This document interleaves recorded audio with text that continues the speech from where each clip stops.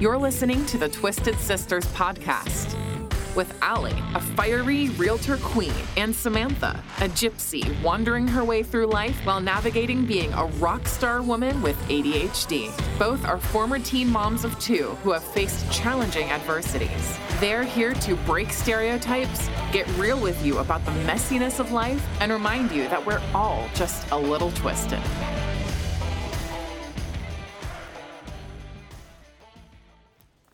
Hello, everybody. This is Samantha Mello. I'm one of your co-hosts on the Twisted Sisters podcast, which you are listening to.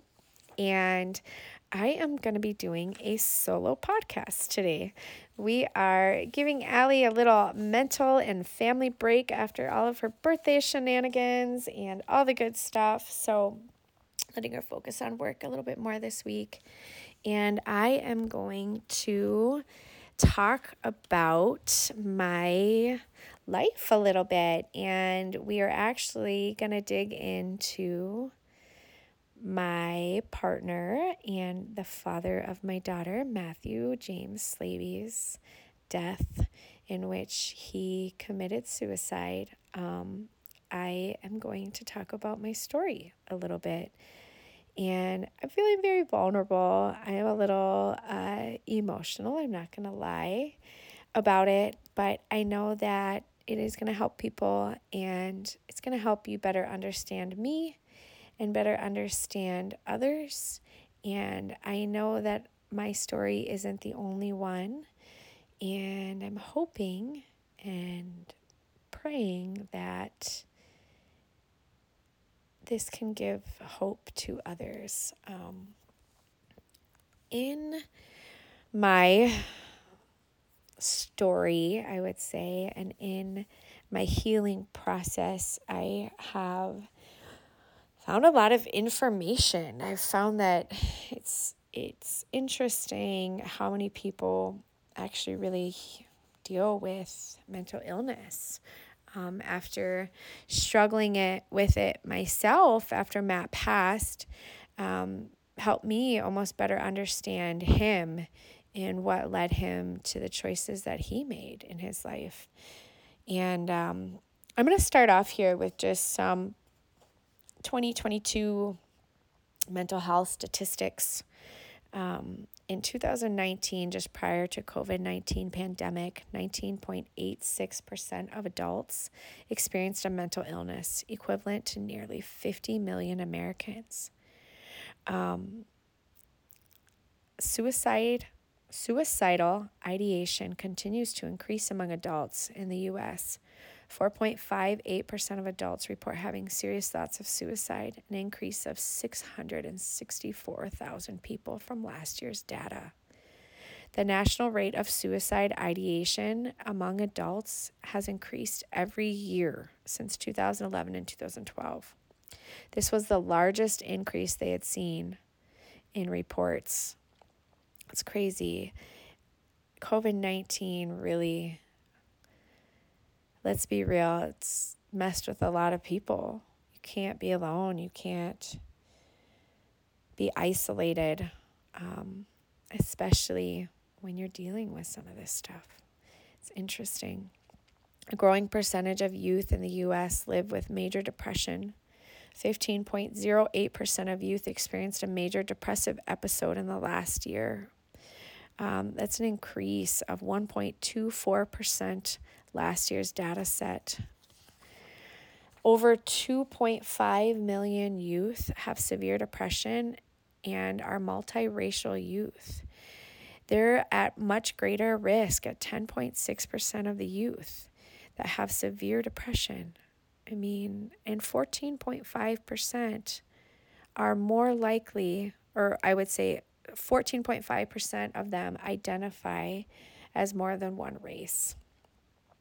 Over half of adults with mental illness do not receive treatment, totaling over 27 million adults in the U.S. who are going untreated. It's tough, you guys.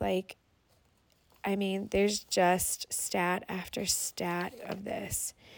It's crazy. Nearly 50 million Americans experienced mental illness in 2019. More than half of adults with mental illness do not receive treatment, which I said, which is totaling over 27 million. U.S. adults, 11.1% of Americans with mental illness are uninsured. I mean, 8.1% of children have had private insurance that did not cover mental illness services, totaling 950,000 youth in America. It's just kind of startling. The top, I don't know if you guys know this, but the states are ranked in like the top states of mental illness, top states for suicide, all of that. And for mental illness, number 6 is actually Minnesota. Number 5 sits New York. Number 4 is Connecticut. Number 3, and don't judge me when I say this, is Massachusetts. Number 2 is Wisconsin. Number 1 is New Jersey. And the top 10 states for highest suicide rates, which I found interesting that they don't really match up with the mental illness side. And number 10 sits Oregon. Number 9, and this is the highest suicide rates in America. Number 9 is Idaho. Number 8 is Oklahoma. Number 7 is South Dakota. Number 6 is Utah. Number 5 is Colorado.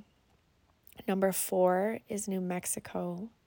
Number 3, Montana. Number 2, Alaska. And number 1 is Wyoming.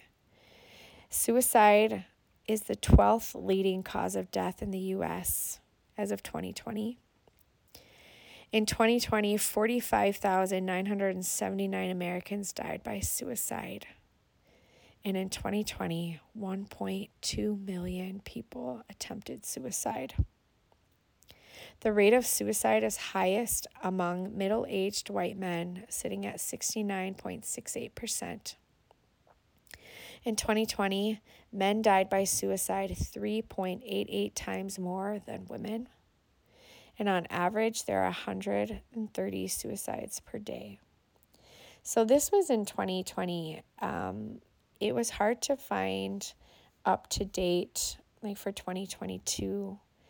But something tells me, well, first off, my Matthew is part of these statistics. That's hard to say. And something tells me I don't want to see the statistics for 2022 because, man, I have a feeling it's not going to look good. You guys, we all know, suicide is not one size fits all. This is a tricky one, right? People often say it's selfish or they can't believe somebody would do that to other people. And we have to remember that they do not do this to hurt anybody else. This is often because they are feeling like the world is better off without them. And I know it's hard to understand mental illness when you haven't gone through it or been at a place like that. It's hard to wrap your head around why you can see somebody one day and they're happy and smiling, and you leave them and you find out that they took their life that night. And you wonder, what could I have done differently? What happened in that time frame? And we'll never know. The more people talk about their stories and talk about, I would say, this faux pas word, suicide, the more I think we will shed light into the different areas and different things to look out for in our family and in our friends and in our kids and people around us and even in ourselves that we might not even recognize is heading in that direction. A lot of times people don't see another way out. They don't see anything else. It's like, you're in this dark room and you can't find a door, even though there's a door right there. You can't see it. It's dark. And we have tools, we have things we can use, but when you're in those moments, you don't always recognize that, and you don't always have the strength to go and to look and to find it. And sometimes we look for help, and unfortunately, it's not available to us in the way that we wish it was. I don't know what it's like to want to attempt suicide, so I can't speak on behalf of that. I don't, I know what it's like to not want to feel anymore. I know what it's like to have my heart broke open and just be like, I could care less if I died tomorrow. I could care less what happens to me because I can't feel this anymore. I've been in those dark places of just not. I remember just wanting to feel like 2 seconds of peace, just 2 seconds of like, just not that heaviness on my chest and not have such grief and hurt and pain. I know that feeling. And I think a lot of people do. I think a lot of people hear my story and they think, oh, yeah, like you have a legit reason. But everybody's reason is valid to them. And you have to remember that. People would often ask, like, well, how did he die? And I would say, does that matter? He's gone. Does it matter how the person died?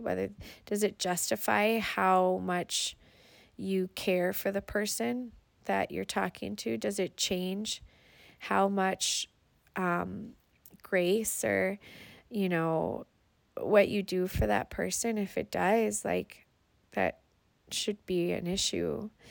It shouldn't be an issue. You shouldn't do that, right? But I think so often we're so conditioned a certain way in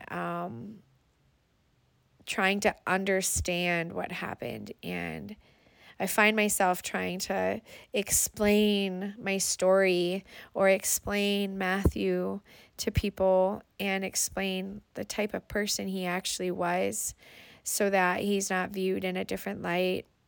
But at the same point, my battle with myself is he made his choices. He made his decision, and I got no say in that, right? But I do have my story, and I can talk about my story, and I can talk about the things that I went through, and still show respect and love to him that he does deserve. But at the same point, there were things that happened, and there were things leading up to it that were not the best.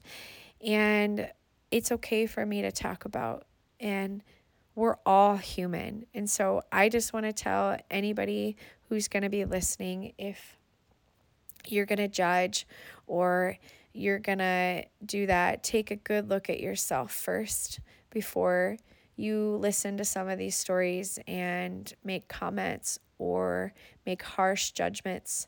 And just remember, we're all human, and we're all doing the best we can with what we know how. And I'm going to be vulnerable and share some of my story.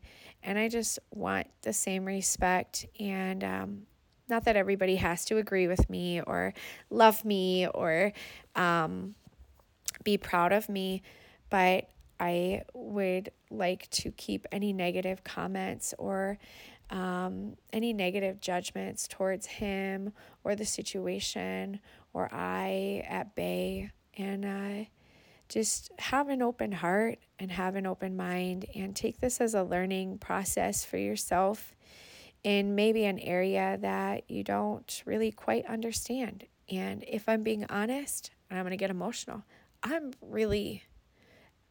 so glad you don't ever have to understand this or feel this. I don't ever want anybody to feel this, but for those of you who have, and for those of you who are going through some type of situation, like I said, it's all over the board. You're not alone. And you are loved, and there is outlets and there are people around to help.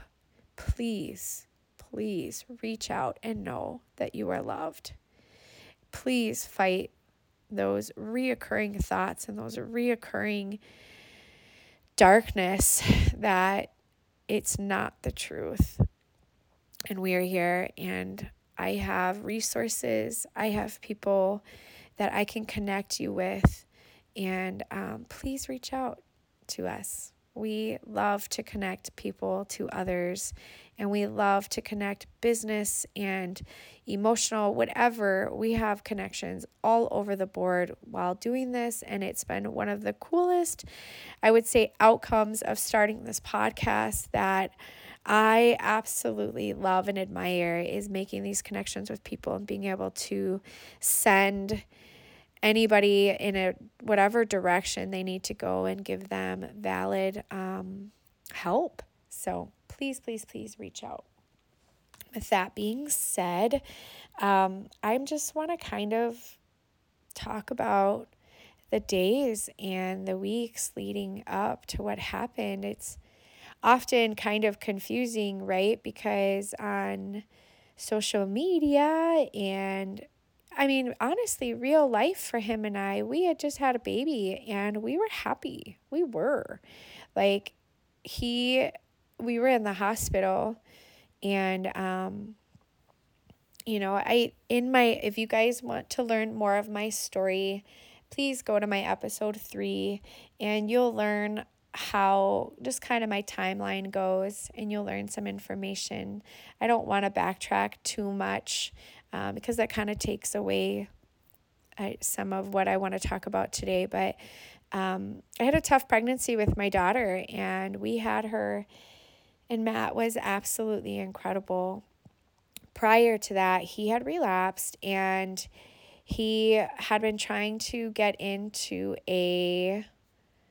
let's back up. Matt struggled with drugs and alcohol addiction. His addiction was different. His addiction, he could go a few months and not even drink really, or not do anything. And then something would trigger him. He would get stressed out at work. Something would happen and he would relapse. And he would relapse for about 2-3 days. He would just go hard. So he would relapse hard. He would come back. He would be sad, remorseful, go through the process, apologize for all of his behaviors, apologize for the things he did, and then we would start over, right? So then it would be like, here's my boundaries. Here's the things that you are not, I am not going to take anymore, and you need to get help, and I will. And it would start off with that because he truly, genuinely wanted to change, and he wanted his family. He loved us more than anything. And I know the type of man he was. He was such an amazing guy. There was like nothing this guy couldn't do. He loved us with everything he had. And, I can tell you that me and the kids, we know that. He showed us in many, many, many different ways every day how much he loved us. And not only with the things he did, but he was just a big lover. His favorite thing was movie nights, and we would all hop in bed, and it'd be all of us kids and all the dogs, both dogs and the cat and my pregnant belly, and we would all sit in there and watch a movie with popcorn and snacks. And the boys would mess with Lorelai in my belly. They'd poke at her, and she'd kick them, and we'd laugh, and it was just a beautiful time. It really was.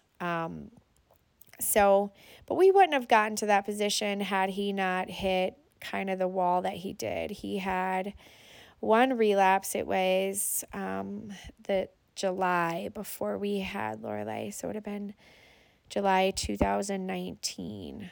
And I said, that's it. I'm done. Like, we can't do this. I'm pregnant. This is serious, right? And we have the kids, and you've done so good. And so, there's a pattern here at this point. You can't change it on your own. You need help. And he agreed. We looked for help. We searched. We called inpatient, outpatient. We tried everything. We contacted the county. We were in contact with counselors, just trying to find anything and something for him in that time because he needed it. And we couldn't get him in anywhere. And if we could, it was the most of, it was such an obscene amount of money. There was no way we could afford it. We were already falling behind with me being in the hospital and out of work. He was our sole provider. Not only was he running his construction company, but oftentimes he had a choice. He had to be in the hospital with me, and I'm in a near life or death situation, or he had to be working and making money. And those two didn't always work out together. And one thing I am so blessed by, and I'll never forget, is that he chose to be with me every time. And Lorelai, excuse me, I'm sorry. That man never left my side. He held my hand through every procedure. He was my advocate, my biggest advocate to the doctors and to the nurses. He remembered information that I don't even know how. He even helped. This is so crazy. I'm sorry, I'm crying. I had a hard time with my pain management. It's a little side story. And he goes, well, why can't you guys just give her like an epidural like you do when, they have the babies and stuff? And it was like this light bulb went off in the doctor's head that we're talking to. And he looked at us and he's like, you guys are in the hospital anyways, aren't you? And we're like, yeah. And he goes, yeah, why don't we just do that? And they ended up giving me this epidural. It was called a walking epidural. And it was, oh my God, a godsend. I had lived in so much pain for so long. To actually not have pain was like, I actually could sleep. I was moving. It was incredible. And the doctors actually came in and they go, you guys literally created a new pain management that we've never even really considered in these situations. And they're like, we're like literally thinking about naming it Mellow, something. And it was just super funny. And they were serious. And Matt, I go, you should name it Slaby because that's him. That was all him. That was just how his mind worked. And it was incredible.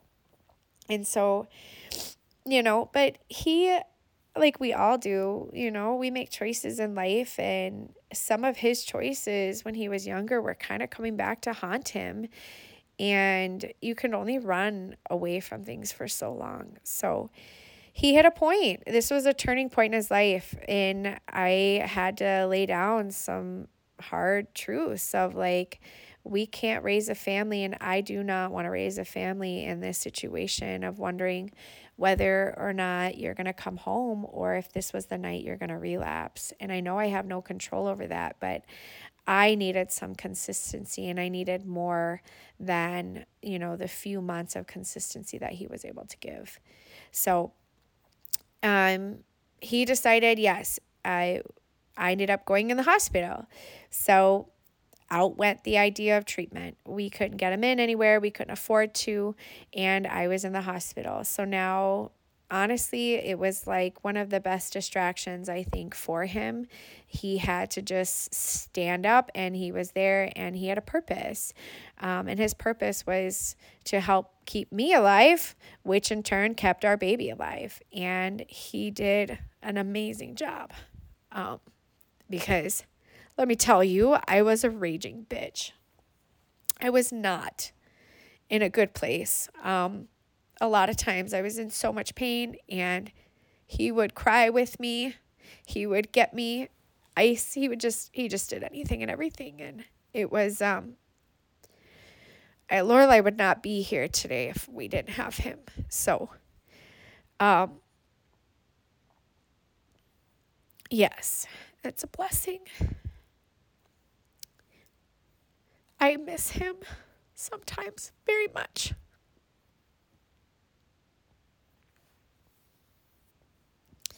Sorry. So, fast forward a little bit. We had our beautiful baby girl. We did it, right? We got her out. And we were in the hospital but for about a week after we had her. Lorelai had to go to the NICU. I had to get my tube out. There was just a lot of different things that were being taken care of. But praise Jesus, I got my tube out. The kidney stones were out. I was on narcotics most of my pregnancy because of all the pain and having to go under and everything. So they had to watch her. Plus she was premature because my body couldn't take anymore, and so they had to induce me in order to have her.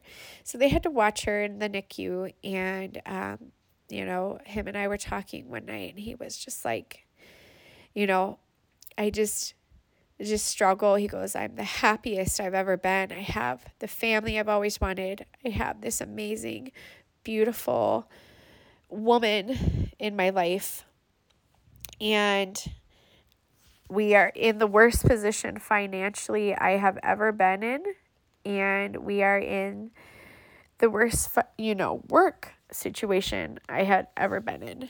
And it was true.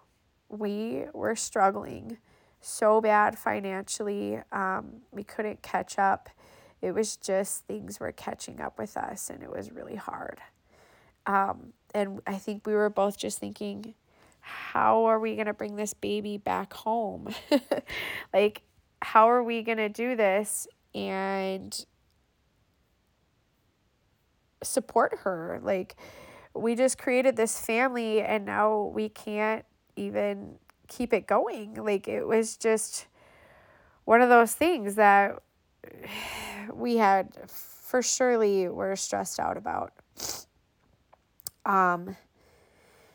But it just gives you an insight of to where his head was at. He was the happiest. We were so happy, but at the same point, we were scared and we were nervous, and we didn't have a lot of hope in some areas. So we get home and we have her, and we have to get back into real life. And, now that do or die kind of mode he was in is relaxed, and we're able to kind of dig into life again. And you could see the stress building on him. Work was struggling because he wasn't able to be there and get new leads and start new projects. There was just a lot. It was a lot. I can't even get into it all. And I could see it building. I got nervous. He, in turn, had decided to do Bible study with my dad and one of my dad's best friends, Ray, and another gentleman who was also a recovering addict. And they would meet once a week, and they were doing this, and it was going very well. He would come back from these just happy and ready, and it seemed like anytime he would have a good day like this, the next day, boom, another, thing would drop. It would be another issue, another thing, and another bill would come, right? And it just felt like we were no longer spinning in place. We're rolling backwards. And it was tough. It's really tough when you're in those situations. And we had Christmas come, and it was, both of us looked at each other because we'd never been, and granted, I'd been a single mom my whole life and all of that, but I had never been in a situation where we literally couldn't afford gifts for our kids.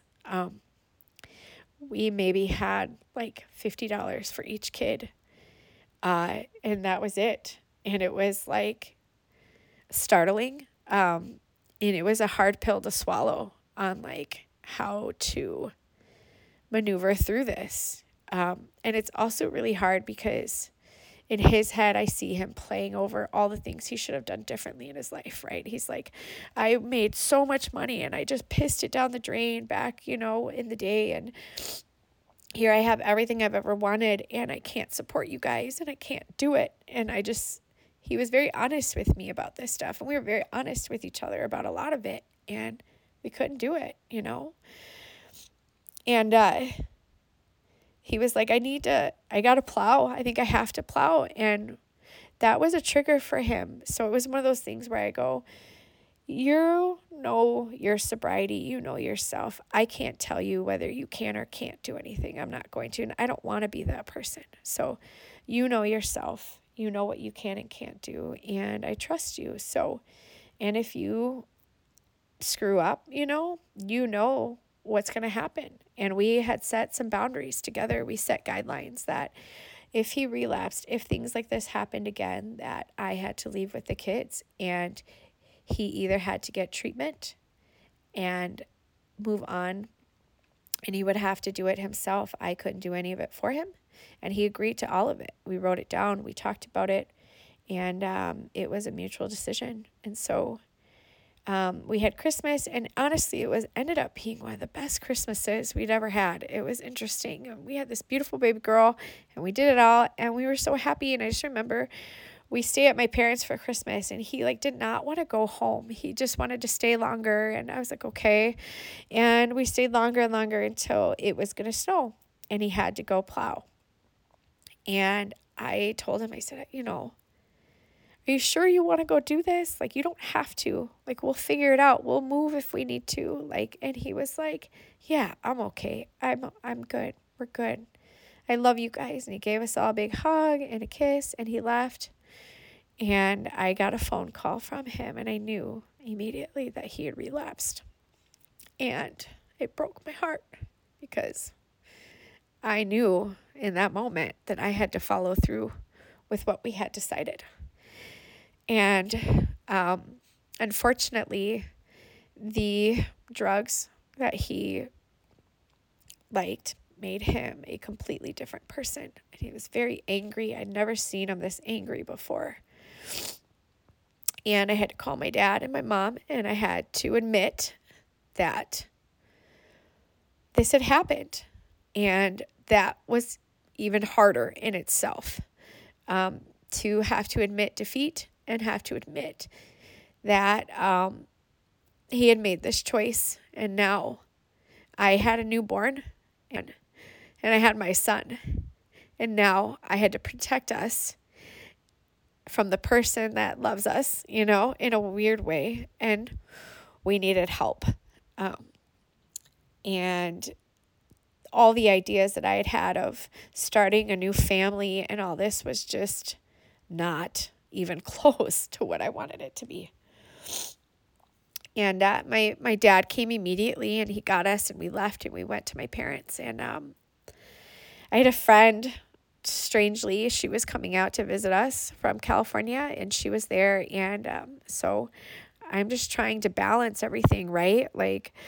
Trying to keep it cool and not let the kids know what's going on, but also keep us safe, and then also enjoy the time with our friends and family that are visiting, and as well as be a mom to a newborn. It was crazy hard.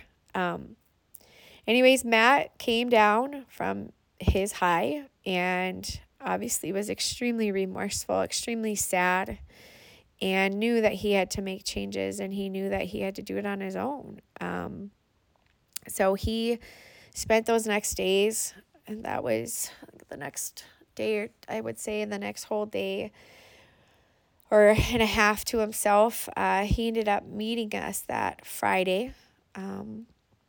It was a Friday. It was 3 days later, Friday, and he met us at the Mall of America with our friends, and he came and he spent the day with us, and he was sober, and we had a great day. It was really hard because I was so angry with him, but at the same point, it was like something in me just kind of said, just put this shit aside for today. Just put the shit aside and enjoy this time with him. And we did, and it was hard. I'm not gonna lie, it was really hard.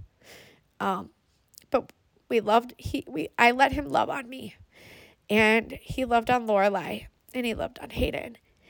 And he loved on us. And I didn't know that was the last time we would see him. He left that night. And it was really hard to let him go because I so badly wanted to love him through it. I wanted to be there like I had always been before, but I knew that I couldn't. It wasn't healthy for either of us, and I honestly had nothing to give. I couldn't. And he left, and I know he left with good intentions for himself, but as any of us know, when you're dealing with mental illness and addiction, that doesn't always win. And he left that night, and he took all of our rent money, and he relapsed, and spent that Saturday. We were in contact, but I had to separate from him for a little bit. So finally Saturday night, he had contacted me, and he'd end up back at our house, and we'd been in contact, and it was so weird because he would call me, and he would be like, one minute he'd be angry, the next minute he would be like lucid and himself and remorseful and understand. And I just would constantly say, the phrase that I would say is, we love you. I want the best for you, but we need you healthy. I need you to get healthy so that we can have our family, so that we can do this together. And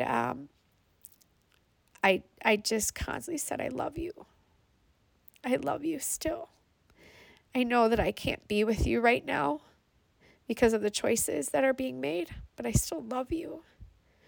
And I'm here, and I answered every call. Anytime he called, I answered it. And my mom would be like, why? And I'd be like, because he's tormented right now. He's struggling with a lot of demons, and it was hard to witness, but I knew that we were his only hope at the same point. I could see him coming down, and the more and more lucid he would get. And we got into the morning hours of Sunday morning, and I was supposed to bring my friends to the airport. And my mom's like, you know what, I will. She knew that I was having a hard time, not to mention I'm dealing with a newborn, colicky newborn. So she decided to take them to the airport, and my son decided to go to church with my parents. And I got a text from Matt, and it said, I want you guys to know that I love you so much. You're the best thing that's ever happened to me, Samantha Mello. He said, you give our beautiful baby girl a big hug from her daddy and kiss, and you let her know how much I love you, and I love her. And you tell our boys, I'm so proud of them. And I knew instantly something wasn't right. So I hopped in my car. My mom did not want me to go by myself to the house, but I hopped in my car as soon as they left with Lorelai, and I went straight to the house. When I pulled up, I was hoping so badly. For some reason, I was like, I just don't want to open the garage, and I was hoping that there was a car gone. In my head, I was like, he's too selfish to do this. I think he's just going to take off and maybe live in his addiction for a while, is what I thought was going to happen. So I was hoping one of the cars was gone, and maybe that was just what was going on, because I did not want the inevitable. And from that text, I just knew. So I pulled in, and I'm sorry if this is explicit for anybody. So just a warning. I pulled up. I didn't even pull my driveway, and I put the car in park. I didn't even turn it off. And I grabbed Lorelai out, and I opened the garage door, and I didn't see it at first, but then I saw him, and he was gone. He was cold, and I knew it.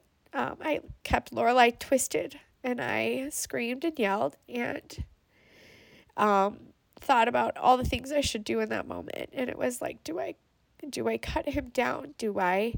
What do I do? I didn't know. I didn't know at all.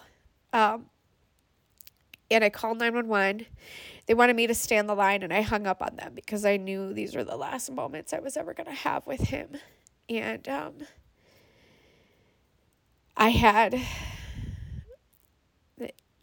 I literally know that thank God for our human anatomy, because my heart was broken that day in many, many pieces.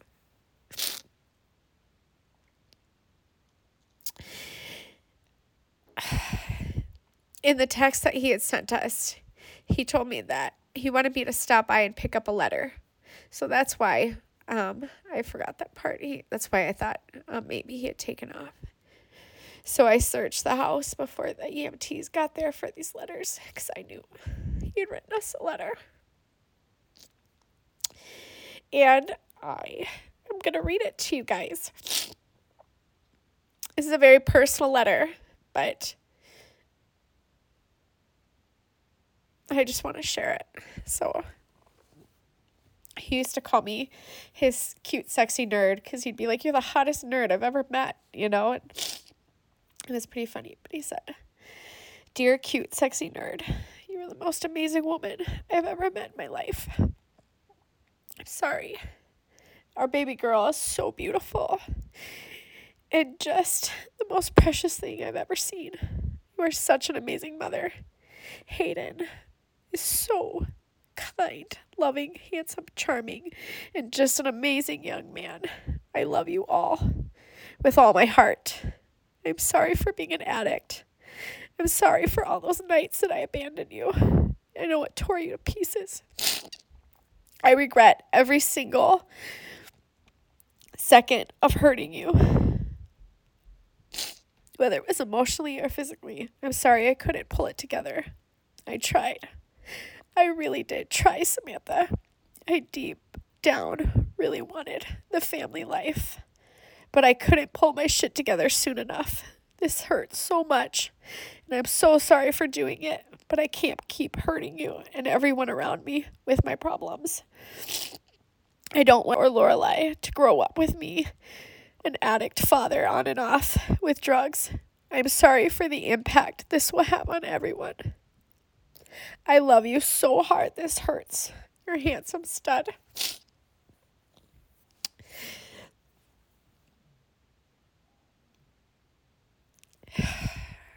You guys, nobody wants to do this. Nobody wants to do it for selfish reasons. We do it because we know the impact that we're having on other people around us. I'm sorry. I am on here sharing my story because I know that there's people out there who are in this same place. And I want you to know that there is hope. I believe that there was nothing I could do to change it, the situation, or him, or his mind.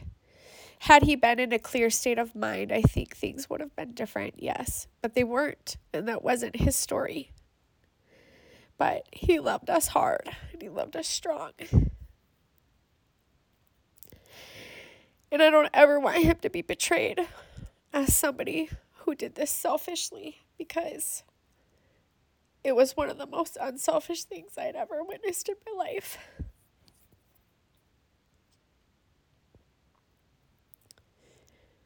Don't get me wrong. This has been a process. This has been a process of getting through this and getting on the other side of this grief and this pain, because unfortunately, when somebody takes their lives, their pain isn't just evaporated. It is put on to those who are left here without them. And not only do I carry this pain, but his family and his kids and his friends carry this pain now. And we have to learn how to deal with this pain. And we have to learn how to change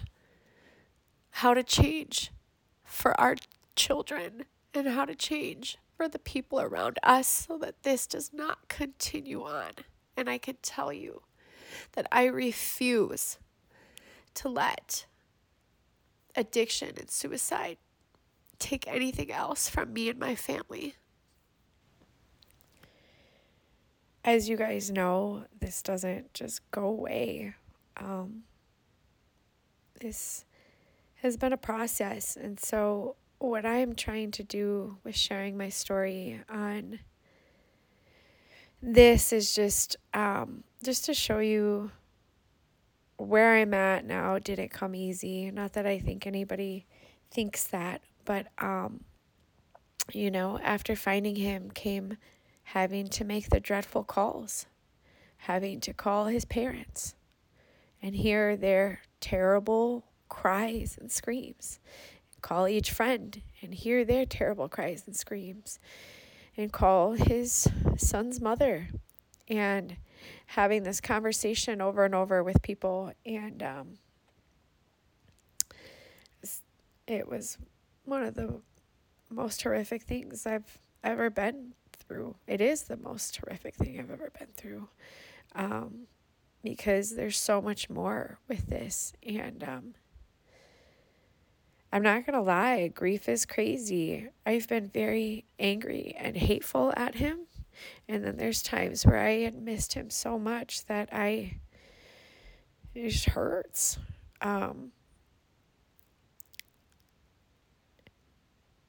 I miss his laugh, and I miss his smile, and I miss all the things. But I don't miss the things that came with the addiction side of things either. But learning who I am after all of this, and having to honestly, being a mom throughout this, is what really kept me, I would say, going and moving forward, and not being so stuck in self-sabotage mode of not wanting to feel and not wanting to, or not being able to be present in life because I just didn't have the capability to.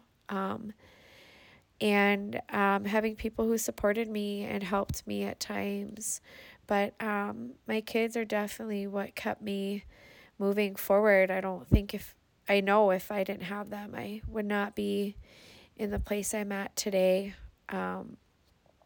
with just my healing and my purpose, my newfound purpose, I would say. I basically hit a point after the year mark where something kind of clicked for me. It hit me, and it was Matt loved the way that I lived life, and he loved the way I loved life, and he loved my sense of adventure and that I traveled, and he loved my sense of humor and my smile, and all the things that he loved were the things that I was no longer doing. And I just realized that I wasn't living the healthiest, best way that I could, obviously, but I was done. It was, my daughter only has one parent left, and I need to take care of myself. And I need to take care of myself mentally and physically, because if something happened to me, that I would never be able to forgive myself at this point. I would not be able to bring this little girl into this world and then leave her with no parents.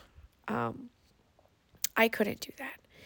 And I decided to just start making some little changes. And like I've talked about before, it was as simple as just taking a shower every day and learning how to stick to my decision that day on what I was going to do, and go to the grocery store and learn how to start taking care of myself physically, whether it meant getting on medications to help me through some of these parts, or whether sometimes it meant taking a weekend away from my kids and taking some self-time to recover and recoup, and just either escape reality for a second or be able to just be in my emotions, and that was okay.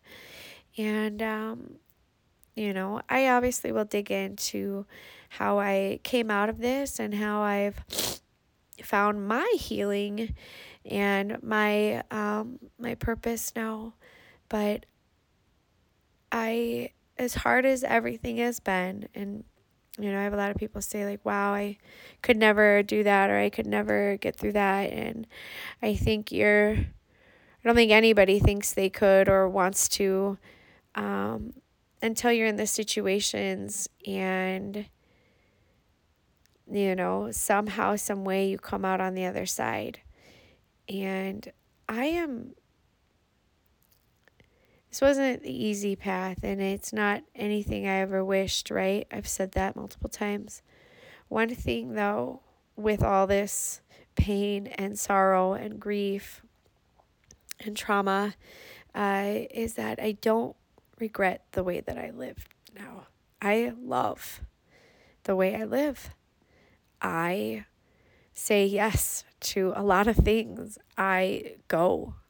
I don't have fear anymore about money. Really, I don't have certain fears anymore, because I tell you what, when you've lost everything and you've had nothing, absolutely nothing, and you come out of that, there's really nothing that'll scare you ever again. We'll make it out. I'm 100% out of 100% of making it out of these situations so far. And fear is only going to hold you back. It's only going to keep you in a place of stagnation. So if I can teach you guys anything throughout this, is that whatever you're fearful of, release it, let it go, and go live fully.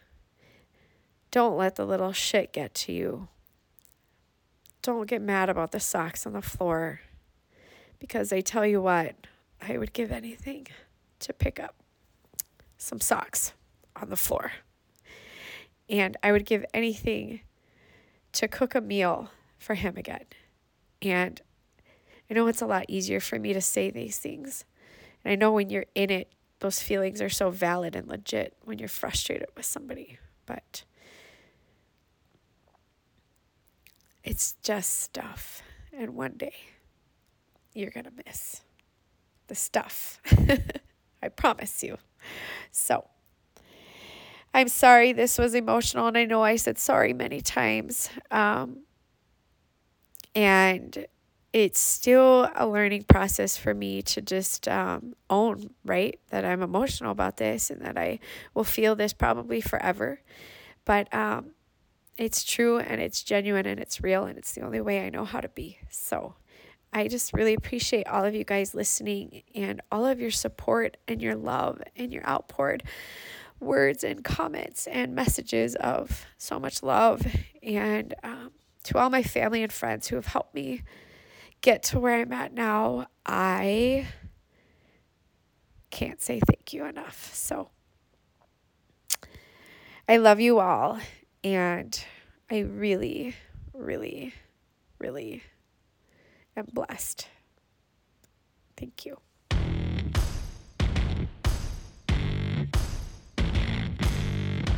Thank you for listening to the Twisted Sisters podcast. We'll now leave you with a little bit of wisdom from Allie and Samantha. Imperfection is beauty. Madness is genius. And it's better to be absolutely ridiculous than absolutely boring. Twisted Sisters. We're all a little twisted.